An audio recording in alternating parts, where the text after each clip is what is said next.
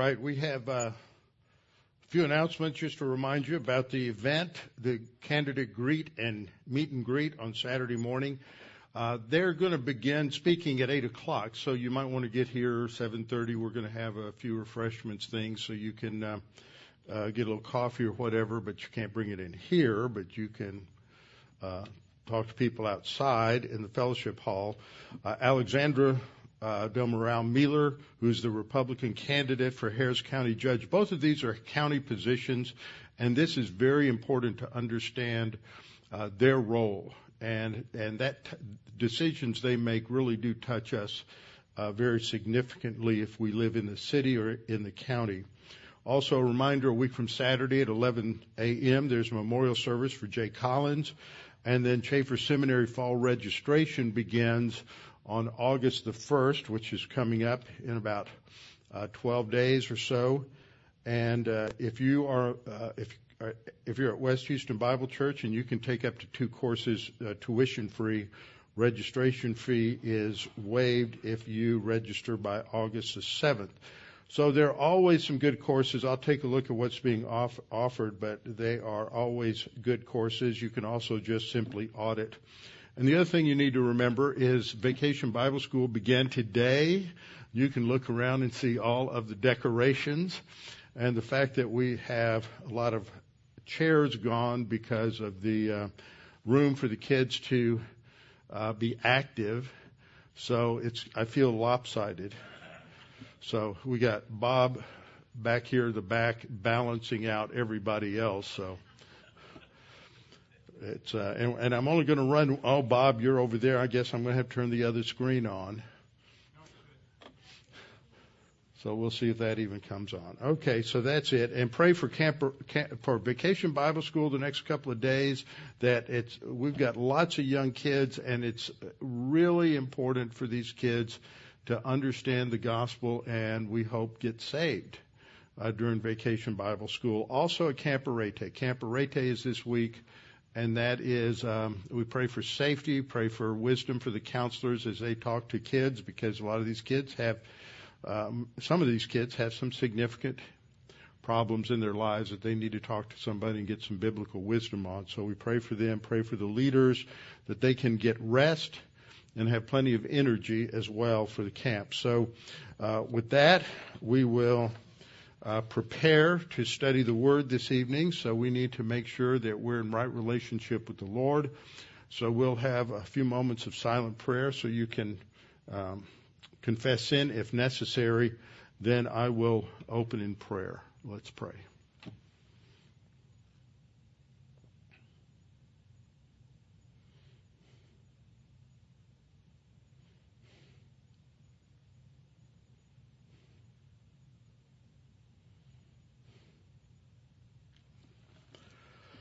Father, so thankful we can come together and come to your throne of grace and know that we have our Lord Jesus Christ, who is our high priest and our intercessor, and that God the Holy Spirit as well is interceding for us and cleaning up our prayers so often we don't know exactly how to pray. Father, we do pray for several in the congregation, extended congregation, who are dealing with serious health problems. Some have COVID, some have other serious problems, some have cancer. We pray that you would give their doctors wisdom, and we pray that you would give them great opportunities to share the gospel and their faith and trust in your plan for their life during this time of illness. And Father, we also pray for Vacation Bible School this week, and we pray for the clarity of the gospel.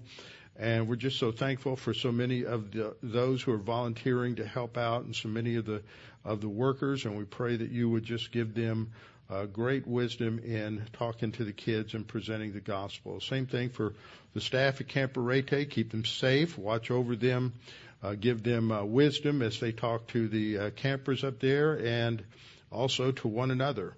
And pray for Jeff as he oversees and directs the whole operation. So, Father, we just put them in your hands. And, Father, we pray that you will help us as we focus on your word this evening, that we might be strengthened and encouraged. And we pray this in Christ's name. Amen. All right, well, tonight we're going to focus on how God is refining Israel, while he's refining both the army that's going to deal with the Midianites, but he's also going to, I guess you're not going to see that screen anyway because there's something in the way, so I'll just turn that off. So they're going to be refining the army as well as refining Gideon. And Gideon's a mixed bag. And this is always a great story to tell kids, but there's what I remember hearing this many times around the campfire when I was growing up at Camp Peniel, and I just loved the story. But rarely does anyone ever put the story of the victory over the Midianites into the context, which is that it is, in a spiritual sense, a Pyrrhic victory. Because this means that it's a victory that comes at great cost, and the cost is that even though Gideon learns to trust God, he doesn't trust him for long. So as we have seen in Judges, this is the story about how a nation, how a culture becomes paganized, how they become, their culture just gets perverted. And we have to understand that culture, and culture isn't talking about what is often referred to as high culture, art, music, opera, symphony, things like that. And culture is everything that people do, how they relate to each other, and that would involve politics, how they look at morality. All of that is really the result of their values. And where do they get their values? How do they know their values? And so, as we've seen, and if you remember the chart I've used with the iceberg, that what we see in terms of behavior is just the only part of the iceberg that we see that's above the surface. The rest of it is below the surface. And so, what supports everything is how people view God, and from that you get it leads to their knowledge. How do they know their values, and what are their values? And if they don't have the Judeo-Christian God, and if they don't understand the Bible in a literal, historical, grammatical way, then it is going to affect their sense of right and wrong, their ethical values, their moral values.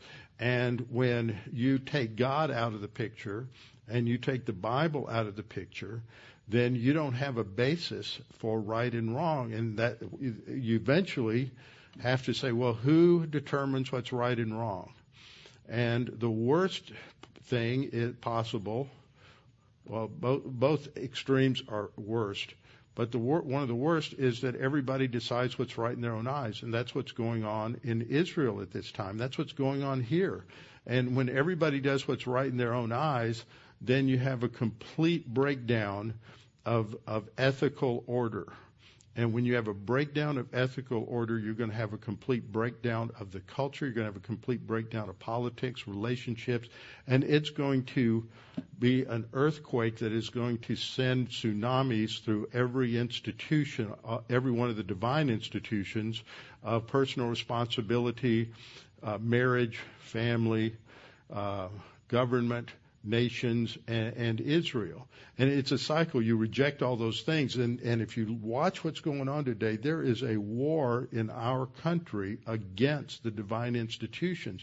And the more they're destroyed, the more there is an attack. And the more there's an attack, the more they're destroyed. And it's just this cycle that's going on. And ultimately, the only thing that breaks it is going to be a return to God, a return to biblical truth and biblical values, because there is no other foundation for life, for personal life, for a nation. And many people are pointing that out right now. In just the last few days, I've run across a number of quotes from founding fathers who said that basically the Constitution is designed for a moral people.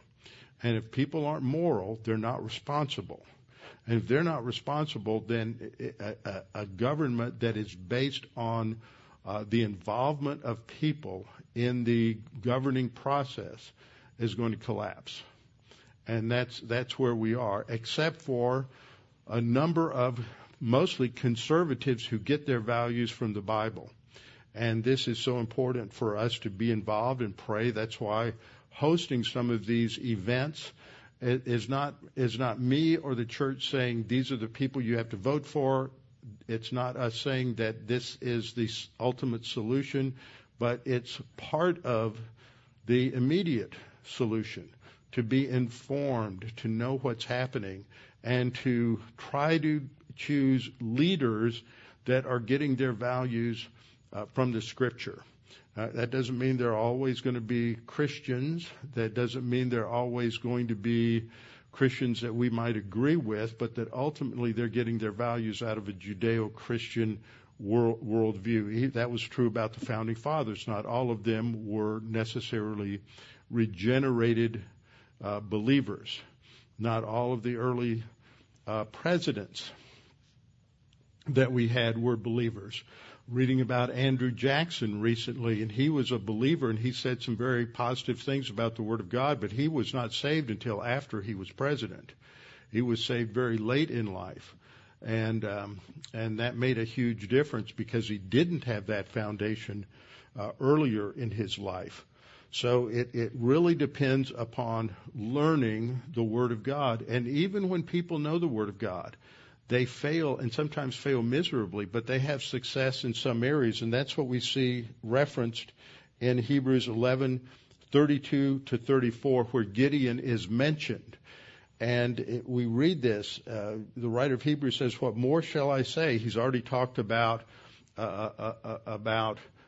Cain and Abel. He has talked about Noah and Abraham and Isaac, and now he just summarizes through other Old Testament spiritual heroes, and they weren't spiritual heroes their whole life. They had one time, as we really see this with Gideon, it's just this episode where he rises to the top at a critical moment, and then he lays the seed for self-destruction and the further division and collapse of the nation. So the lesson there is we trust in God, but we can't put our ultimate hope in man. So we read in Hebrews, "And what more shall I say, for the time would fail me to tell of Gideon and Barak and Samson and Jephthah." Now, we've talked about Barak already and seen that he was spiritually weak, and we haven't gotten to Jephthah or Samson, but they do some pretty horrible things. But they do trust God at a good point.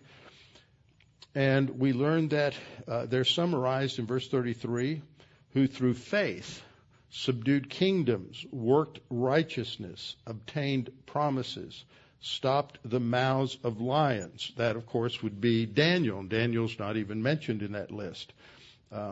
He's just part of the prophets. Quenched the violence of fire, escaped the edge of the sword. That would apply to Gideon and as well as some others. Out of weakness were made strong. That would apply to Gideon as well. Became valiant in battle and turned to flight the armies of the aliens. And this is the result in Gideon, in Samson, in Jephthah, not Barak, but in 3 of those 4, they were all had some sort of empowerment by God the Holy Spirit. And we went through a study of that, showing that this was not in relation to their spiritual life. It didn't make them spiritual in the way that we have it in the New Testament, where we're indwelt by God the Holy Spirit, filled by God the Holy Spirit, baptized by the Spirit. None of that was going on. This is all related to the theocratic kingdom. The theocratic kingdom is the Jewish kingdom that was established by the Mosaic law that was a theocracy. And so it's referred to as the theocratic kingdom because it's a theocracy where God is the ultimate ruler in the Mosaic law. So we saw in Judges 6:34 that the Spirit of the Lord came upon Gideon, and immediately the first consequence of that is that he blows the shofar and he gathers his clan around him. So I want you to just observe here that with the initial call to arms, that it's the clan of the Abizrites who are part of his family. They gather behind him. Another couple of verses to be reminded of is in Psalm 56, 4 and 11. In God I will praise His word. In God I have put my trust. I will not fear. What can flesh do to me? And we saw last time that a big problem in this army is that because of the lack of values, because of their relativism, because that every man was doing what's right in their own eyes, they easily succumbed to fear. They had nothing that stabilized their emotions. And so in Psalm 56, 4 and 11, we have two promises that are very important for helping us in times of crisis. In God I have put my trust. I will not be afraid. What can man do to me? And, of course, Zechariah 4:6 we looked at last time, not by might nor by power, but by my Spirit, says the Lord. So as believers, we have to walk by the Spirit. We have to abide in Christ. And we have an empowerment and an enablement by the Holy Spirit that is distinctive for this church age. So we looked at the setting also last time, that Jerubbaal, that was the alternate name for Gideon, and all the people who were with him rose early and encamped beside the well of Harod, so that the camp of the Midianites was on the north side of them by the hill of Moreh in the valley. It's important to realize Scripture, especially in the historical books, is grounded on space-time history. You can go to these places. That's why I like to show you the pictures, because you can look at religious literature and from any religion, and they talk about places and events and people that never lived. There's no historical, geographical, archaeological evidence of the claims that are made, but the Bible is grounded in history. And so we may not be able to find a mention outside of the Bible of Abraham, but everything that is said in the Bible about Abraham and his time period, archaeology has demonstrated is exactly accurate to that time period, the late second millennium, or actually the late third millennium BC, between 2100 BC and 2000 BC, when Abraham lived, that reflects the culture that we know at that time. So we looked at Gideon, and Gideon is going to take his army, and they go to the well of Harod, which sort of foreshadows some of the issues, because the word Harod, which is the name for the well, comes from the Hebrew verb harad, which means to quake, to move in fear, to tremble, and it emphasizes the fear that is still present in Gideon. He's got levels of anxiety, but also the people, because there's going to be the first refining test that God brings is going to remove those who are fearful, those who are anxious, and they're going to be the ones who are sent home. Don't you think what made Gideon's heart fall when he saw 10,000 people pack their bags and leave? And then God said, well, you still have too many. Now, the other interesting thing I wanted to point out here is that we're told that he has the Abiezrites with him. So that's part of the group of people who were with him. But we're also told in 635 that he had sent messengers to the tribes of Asher, Zebulun, and Naphtali. These are tribes that had their land allotment was on the west side of the Jordan River, the area covering the Jezreel Valley, the area north, the area along the Mediterranean coast up to the area around the Sea of Galilee. All of that was allotted to these tribes. So he's not going south to Judah and to Benjamin and to the tribes furthest away. He is sticking with those who are right in the general vicinity. And the Midianites have encamped in the valley of Jezreel. So here's our map. Showed you this last time.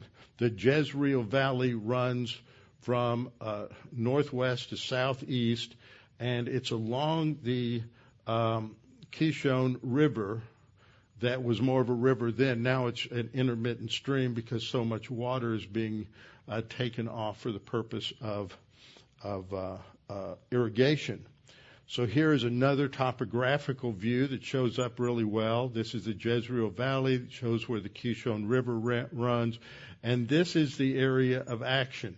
Here is the Ein Harod, that is Hebrew for the spring of Harod. And this is located right here. And it's near, just south of Hill of Moreh. The text said that the Midianites were north of them, so they're going to camp right down here.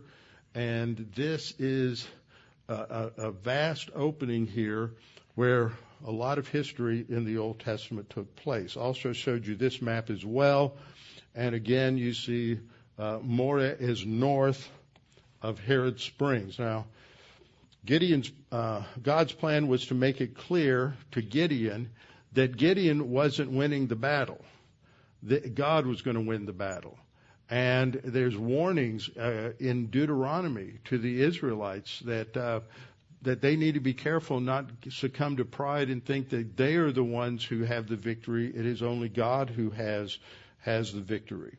So the Lord directs them, to Gideon, and he's going to make sure that they can't take any credit. As we pointed out last time, there's people, the people who are with you are too many for me to give the Midianites into their hands, lest Israel claim glory for itself against me, saying my own hand has saved me. So he's going to remove anything that would make it appear as if this was accomplished on their own. And I pointed out the ratio here that initially Midian had 135,000 according to the 8th chapter. Gideon had 32,000. That works out to be about 4-1, which are tough odds, but somebody with a small army that's outnumbered 4-1 can easily win still. And so God is going to make sure that it's going to be a little more difficult. First thing he does is he has anyone who's fearful. And you're sort of surprised Gideon doesn't leave. Anyone fearful can go home. So 10,000 leave, and this changes the odds to 13.5-1. But God says it's still too many. So he's going to come up with another test, and that's what we're going to be looking at in just a minute. And this test will reduce the number to 300. And so the odds now are going to be 450-1, and God says, well, that's pretty good. That's in my favor. Because God plus 1 is a majority. And we have to remember that whenever we're faced with any kind of challenge in life. So God gives the analysis here of what the problem is, and he does, and it's arrogance on the part of Israel, and he's not going to allow them the opportunity to claim the victory on their own. And second, we saw that God knows that Gideon and many of the men with him are trembling in fear. And so the first thing is they're not trusting him because, as we saw last time, fear and faith are mutually exclusive. And so God is going to make sure that those who can't trust him are going to be excluded. So verse 3 says, God says, whoever is fearful and afraid, let him turn and depart at once from Mount Gilead. And 22,000 of the people returned and 10,000 remained. So he gets rid of the fearful. They're left with the 22,000, but that's still too many. The problem is fear and trembling. And then the second test, to thin them out some more, God said the people are still too many. Bring them down to the water, and I will test them there. Now, that's a very important word there. This is the Hebrew word saraf, and it doesn't mean to test. There are other words for testing that are sometimes used as a synonym for this word. This is a technical metallurgical word for refining metal ore. And God refines his people. And when you're refining metal, you are putting it into a furnace to smelt it, and that burns off the impurities. So God uses this as a metaphor that he takes us through tests and trials in order to teach us to rely upon him and to burn off the impurities of sinful reliance upon self. So he says, the people are still too many. Bring them down to the water, and I will refine them for you there. So he's got to refine the army and get rid of the dross, the excess, that which is not needed. And so he is going to refine them. And he says, then it will be that of whom I say to you, this one shall go with you, the same shall go with you. And of whomever I say to you, this one shall not go with you, the same shall not go. So he, that is Gideon, brought the people down to the water, and the Lord said to Gideon, everyone who laps from the water with his tongue, as a dog laps, you shall set apart by himself. Likewise, everyone who gets down on their knees to drink. Now, I've seen some and read some things where some commentators are trying to figure out how they would do this, and it's pretty simple. That if you have had any experience in the outdoors, and you're walking along a stream and you want to get a drink of water, you can just reach down with your hand and scoop up some water and drink the water out of your hand, and you're still focused on where you're going, and you're still moving forward. That's lapping up the water as a dog laps. And it becomes clear in the next couple of verses that only 300 do that, and it's the 300 who lap like a dog who are going to be the ones who go into battle. When we look at this word saraf, it's used a number of interesting ways in the Old Testament. It's used in Isaiah 125 with this metaphorical usage applied to the spiritual life of Israel when they were in rebellion. Isaiah 1 is basically an indictment of the nation. Isaiah 1 is not in chronological order. Isaiah 6 is before Isaiah 1, but Isaiah 6 comes as sort of a flashback following Isaiah 1 through 5, which lays out the indictment for their idolatry. God says, I will turn my hand against you and thoroughly purge away your dross and take away all of your alloy. I'll refine you. Refine away your dross. I'll burn it away. Jeremiah 9:7. Therefore, thus says the Lord of hosts, behold, I will refine them and try them, for how shall I deal with the daughter of my people? God is going to refine, just as he would refine Israel to deal with the sin in their life, he's going to do the same thing with us. But this also has an eschatological meaning. It refers to the future and what God will do with Israel in the end of the tribulation period. This refers to the time period around the campaign of Armageddon. I will bring the 1/3 through the fire. So there's been some misrepresentations of this in the Jewish community, that Christians just want Jesus to come back because 2/3 of the Jews are going to be killed when Jesus comes back. That's how they represent it. But see, this is an Old Testament passage. And, it's interesting. I've had a couple people mention this to me or ask me questions about this. I say, well, this is a Jewish prophecy in Zechariah. This isn't something that Christians came up with. This is in Zechariah, and it's talking about the end times when the Messiah comes, that God is going to refine the people then, just as he did in Isaiah and in Jeremiah. And God is going to bring this kind of judgment on the Jewish people. There have been some Christians who have been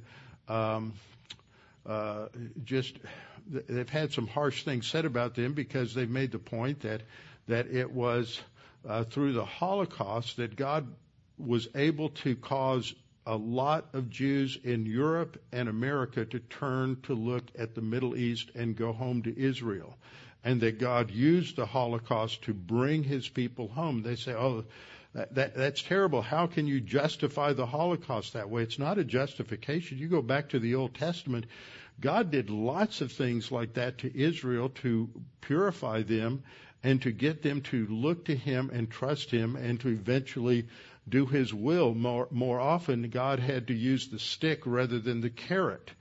And this is seen again and again in the books of Samuel and Kings and Chronicles.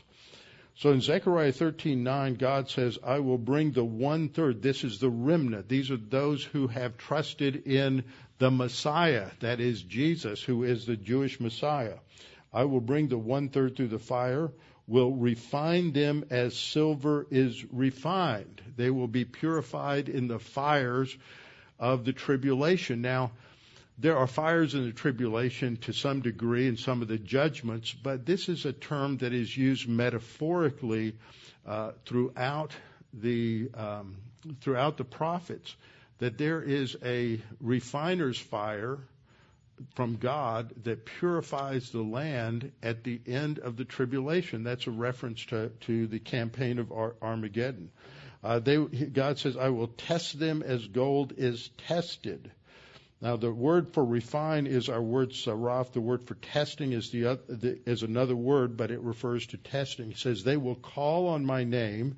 We've studied this. This is when they are down in the area of Jordan, across the Jordan, where those who listened to Jesus as the Messiah said, when he saw these signs, that is the abomination of desolation, you will flee to the mountains.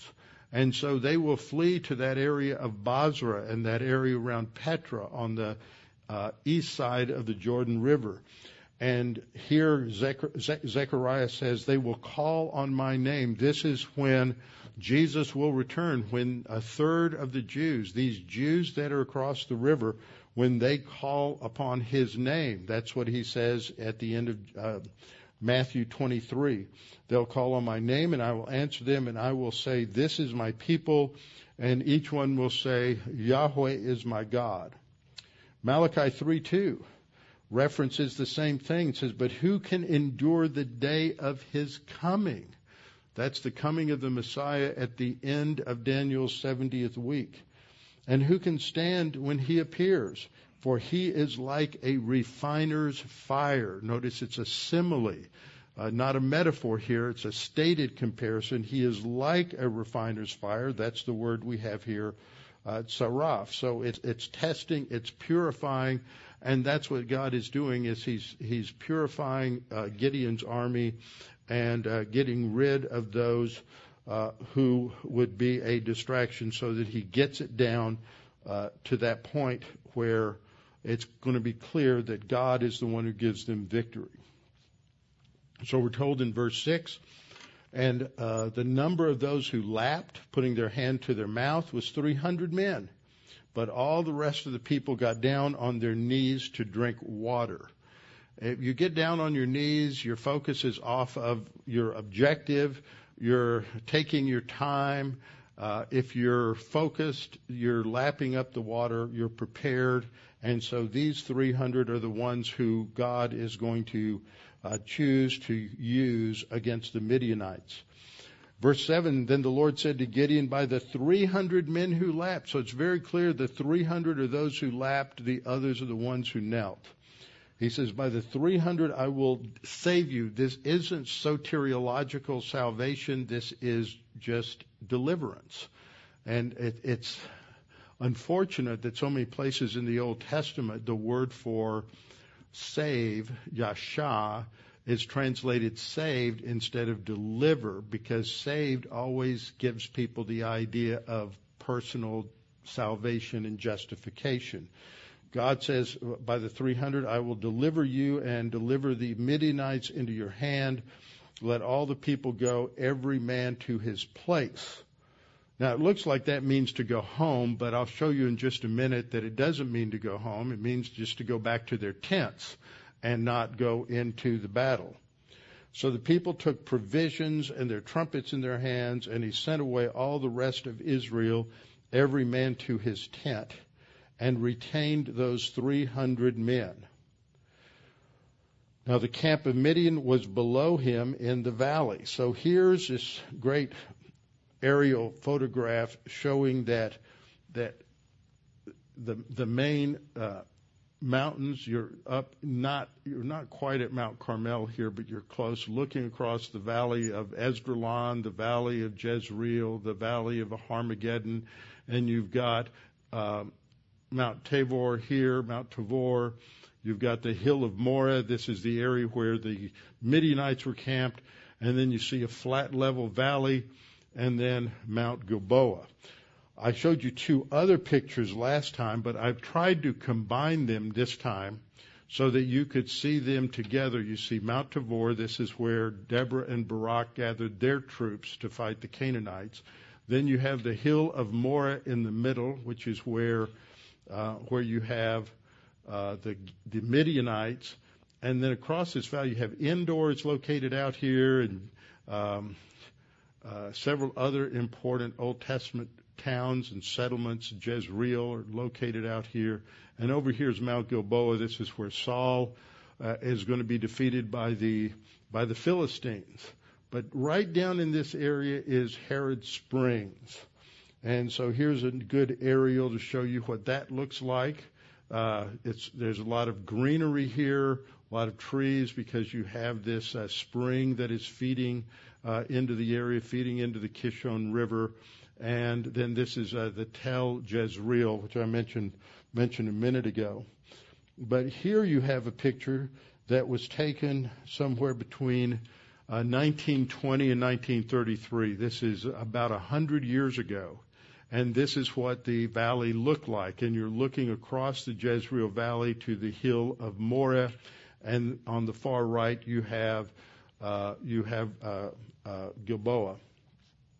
This is another picture of just an aerial, and you're looking right down in this area is where the cave is, where the spring comes out. And you see there's a swimming pool here, and they have various other things going on here. This is the kibbutz at Ein Harod. This is a very important location because just across the highway, which would be off to my left, there's a kibbutz, and at that kibbutz you have the headquarters of the name slips me right now. He was a British general. At its time, he was a colonel, and he taught night fighting to a lot of the Jewish fighters. They were being attacked at night. This is back in the 30s, and they were being attacked at night by the Arabs, and they wouldn't go out and fight at night. So these were men like Moshe Dayan and others. And so he studied Gideon and decided that because Gideon went out at night and fought, they should too. And they're right there at this same site. So I can't believe I can't think of his name right now. But anyway, this is the spring, the dark place right here. That's the opening to the spring. And now there's not a lot of water there because so much of it is used in irrigation, not immigration. And then this is what it looked like 100 years ago. This photo here was probably taken in the late 1800s or early 1900s. So that's over 100 years ago. And there's just a tremendous amount of water that was there, which you can see in those photos. But right now, not so much.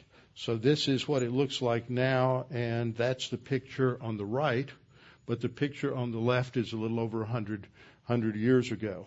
So there was a tremendous amount of water here flowing into the Kishon River, and this is where they could have easily get distracted by all of the water, and instead of lapping it up, they were kneeling down and drinking their fill.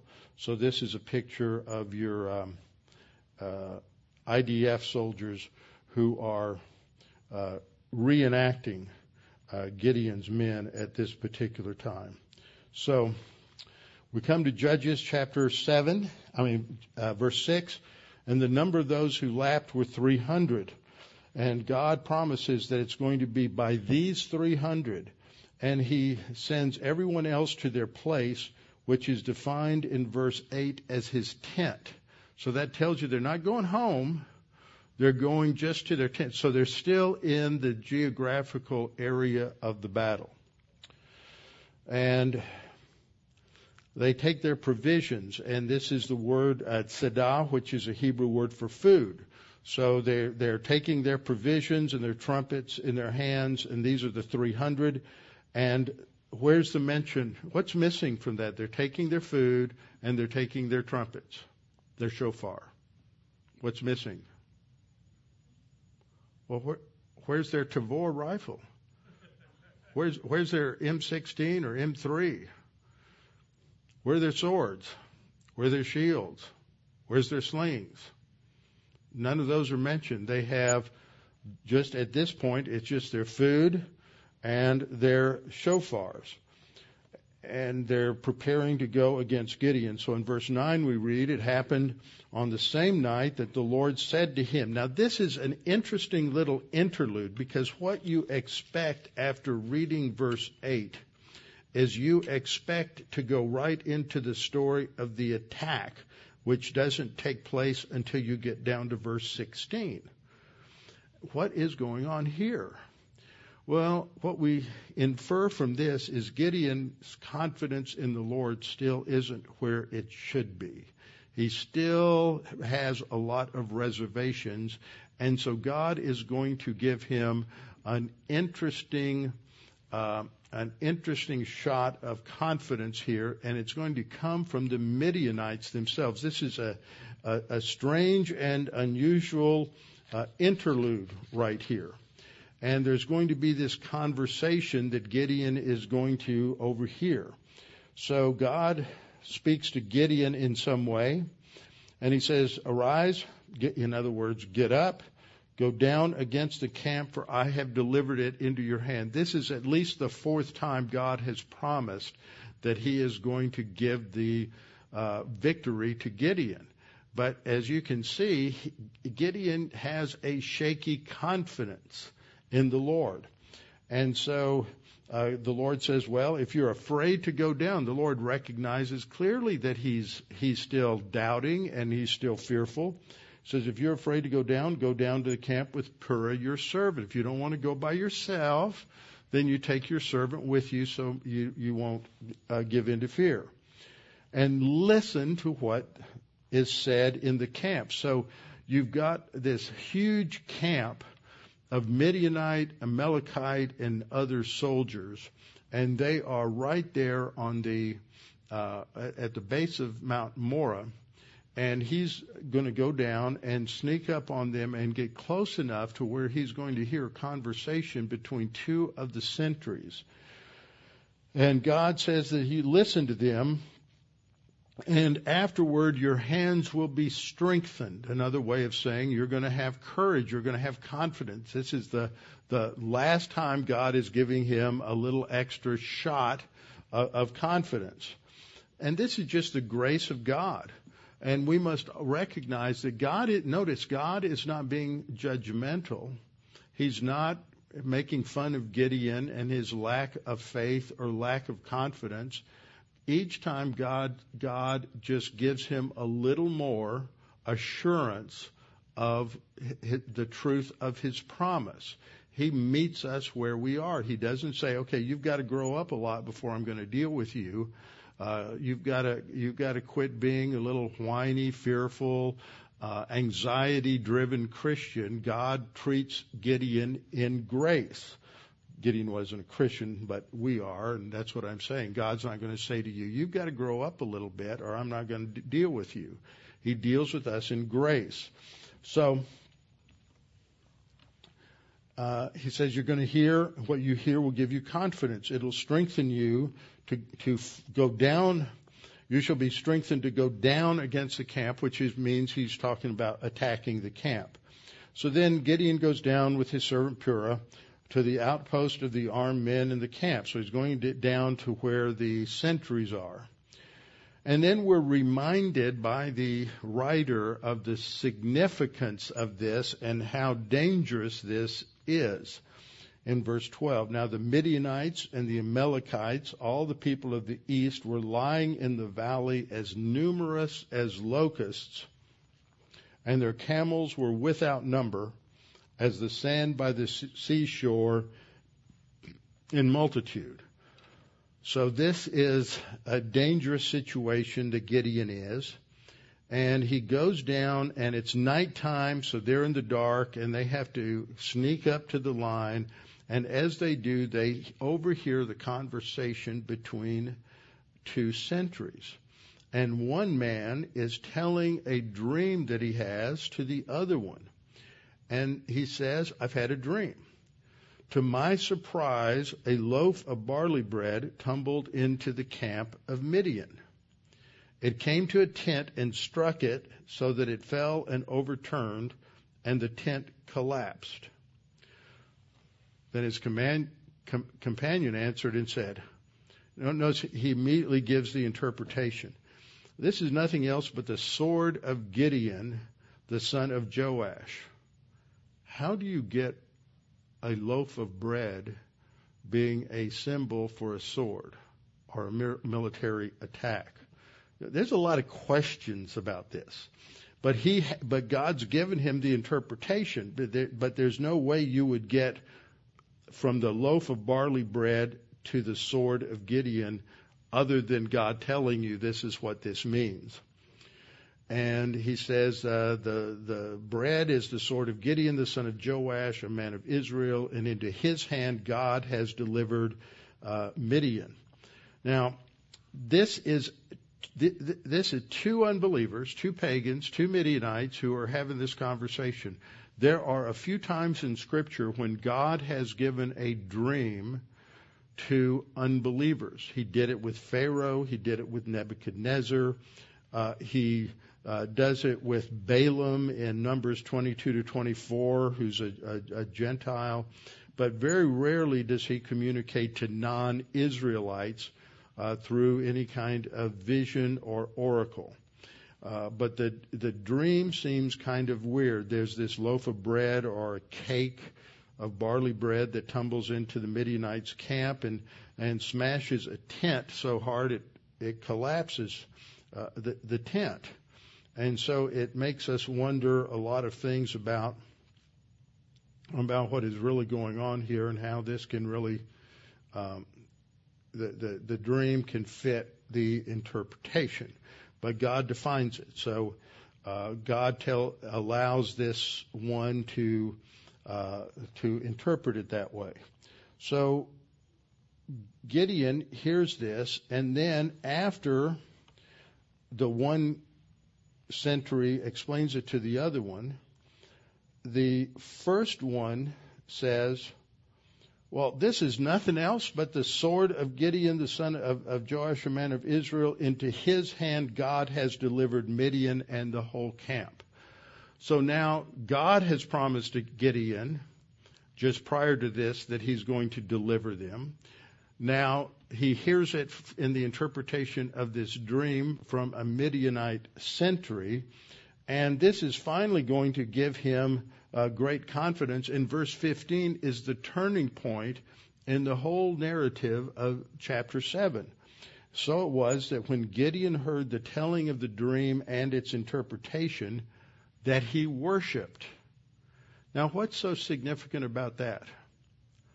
It's the only time in the whole book of Judges that anybody worships or is said to worship.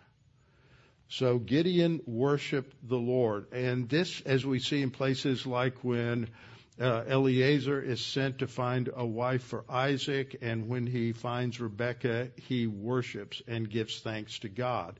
This doesn't mean that he broke out into a praise chorus. This doesn't mean that he even sang. It just means that he gave a prayer of thanks to God. And he goes back to the camp of Israel, and what does he say? He finally really gets it. His faith is strengthened. He has confidence in God, and he says, "Rise up, for the Lord has delivered the camp of Midian into your hand." Who's he talking to? He's talking to the 300. So he calls upon them to rise up, and they will have the victory. So now we see his tactics here. His tactics seems pretty basic. He's going to divide his 300 into 3 separate companies of 100 men each. And what do they have? They have their shofar, They have empty pitchers. This is just a clay, like a clay pitcher or a clay bowl or something that the torch would fit inside of. And the torches are inside the pitcher so they can hold it and eventually light them. And so he says to them, look at me and do likewise. When I come to the edge of the camp, do as I do.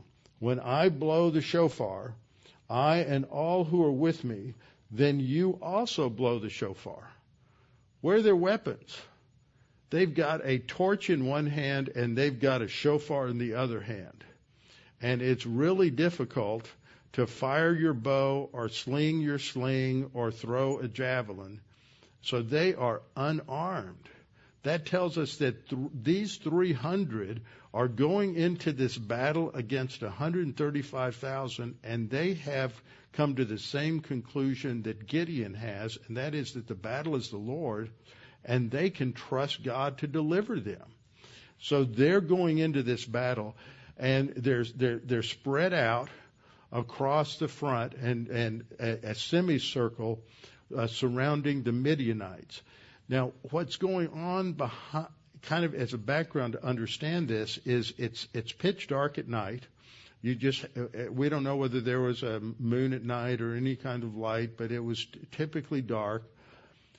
And they are moving into position. If there was a night attack and you had, let's say, 300 companies attacking you, each company would have their bugler, they're blowing the shofar. And each company would have one leader who's got a torch. So when they see they hear 300 shofars and they see 300 torches, they're not thinking 300 people, they're thinking 300 companies that are attacking. And God is using his own special psychological warfare against them. And this happens several other times in the scripture. For example, when under Jehoshaphat, Judah is fighting the Moabites, and they're down near the valley of Berakah, and they're going into battle, and Judah is outnumbered. And when God says, get up and be prepared to fight at dawn, and he causes some sort of optical illusion to take place so that when the Moabites hear the Jews attacking, they see it's like a mirage of blood that's on the ground. And they think that there's already been a huge defeat, and so they start fighting each other and then turn around to flee. So God can give the victory many times without any sort of strategic, tactical, or technological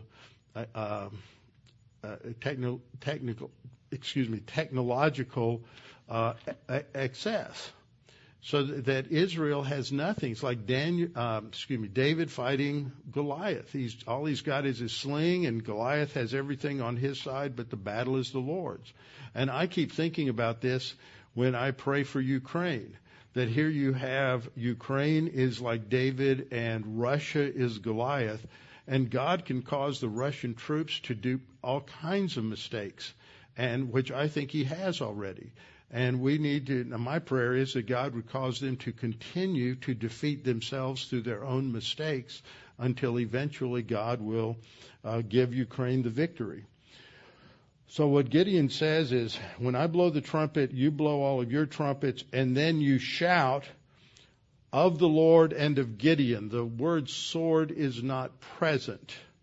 It is simply a Hebrew preposition which has the idea of possession, that we are of the Lord, we are the Lord's, we are Gideon's. And they go into battle. Now, a lot of people make a point here that in comparison with statements made by Moses, the battle is the Lord's, statements made by David, the battle is the Lord's, there's no mention of their role. So this is perhaps a little foreshadowing that Gideon is trying to capture a little bit of the credit for the victory. So as a result of this, the men under Gideon's leadership go down, sneak across the to the camp of the Midianites in the beginning of the middle watch, which would be sometime around 2 or 3 or 4 in the morning. And they blow their trumpets, broke their pitchers that were in their hands, which held their torches, and they held the torches in their left hands and their trumpets in their right hands for blowing.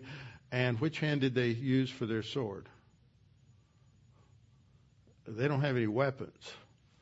Interesting. The battle's the Lord. So on this map, we have a tactical map. Here's the hill of Moreh. Here are the troops of the Midianites. And so the Israelites under Gideon come across. They surround the Midianites, and then they attack. And then the Midianites are going to flee to the southeast. Now, we know they went to the southeast because they're going to cross the Jordan, and they're going to cross over to the other side of the Jordan. But there are some locations that are mentioned in the text, and frankly, nobody knows where they are. So they're not listed on any maps because we're uncertain of their actual location. So here again is the map showing the attack, the 3 companies, the 300 men, and then the blue line here chasing the Midianites back across the Jordan. So we're told, verse 21, every man stood in his place all around the camp, and that's all the Israelites, and the whole army ran and cried out and fled. That's the Midianites. So you have the Israelites stand their ground, Midianites flee. Verse 22, when the 300 blew the trumpets, the Lord set every man's sword against his companion. See, God just confuses their thinking. They get all disoriented, and they just start killing each other, and they fled towards Beth Acacia, towards Zerera, and as far as the border of Abel, Mahola by Tabath. So we have 4 geographical locations. They're not mentioned anywhere on the map. You don't see them, do you? Nobody knows where they are. But they're somewhere in the vicinity of the Jordan Valley. Now, what happens after this is really interesting. What we've seen is the high point, or just about the high point, of Gideon's role as a judge. And then we start seeing some cracks in what's going on. The men of Israel gathered together from Naphtali, Asher, and Manasseh and pursued the Midianites. Did Gideon say, well, Lord, what do we do now? No. Did God authorize any more than the 300? No. So Gideon is taking the initiative to call in the reserve troops, the 22,000 or however many that were left behind, and to come and to pursue the Midianites. And then he sends out messengers in verse 24 to the mountains of Ephraim. This is in the hill country of Samaria. And Ephraim hasn't been mentioned yet. And he says, come down against the Midianites, seize from them the watering places as far as Bethbara and Jordan. In other words, seize all the watering holes, seize all the springs, and that way they're not going to have access to any water or food. And so all the men of Ephraim respond to that call, gather together, and they seize the watering places. But they're not real happy. What's happened is that the Abiezrites gathered with Gideon, his own clan, which we saw in 634. In 635, it mentioned Asher, Zebulun, and Naphtali. Naphtali and Asher are mentioned in 723, and the addition of Manasseh, that was the tribe that half the tribe had land on the east side of the Jordan and the other on the west side of the Jordan. And so they're the ones who are doing the pursuing. And when then there's a fight, and they, that is the Ephraimites, captured 2 princes of the Midianites, 2 of their royalty, Oreb and Zeev. They kill Oreb at what later becomes known as the Rock of Oreb. And Zeev they killed at what will later be called the winepress of Zeev. They pursued Midian and brought the heads of Oreb and Zeev to Gideon on the other side of the Jordan. So at this point, you would think that there's a great victory celebration. But the Ephraimites are irritated with Gideon. And this is where we see, this is another sample of just sort of a high point in Gideon's career. And this is about as far, not at the end yet, there's going to be one more high point. But he shows a lot of tact and he shows a lot of wisdom at this point in dealing with this problem with the Ephraimites, because they have taken offense at the fact that he didn't invite them to the battle to begin with. So the men of Ephraim said to him, "Why have you done this by not calling us when you went to fight with the Midianites?"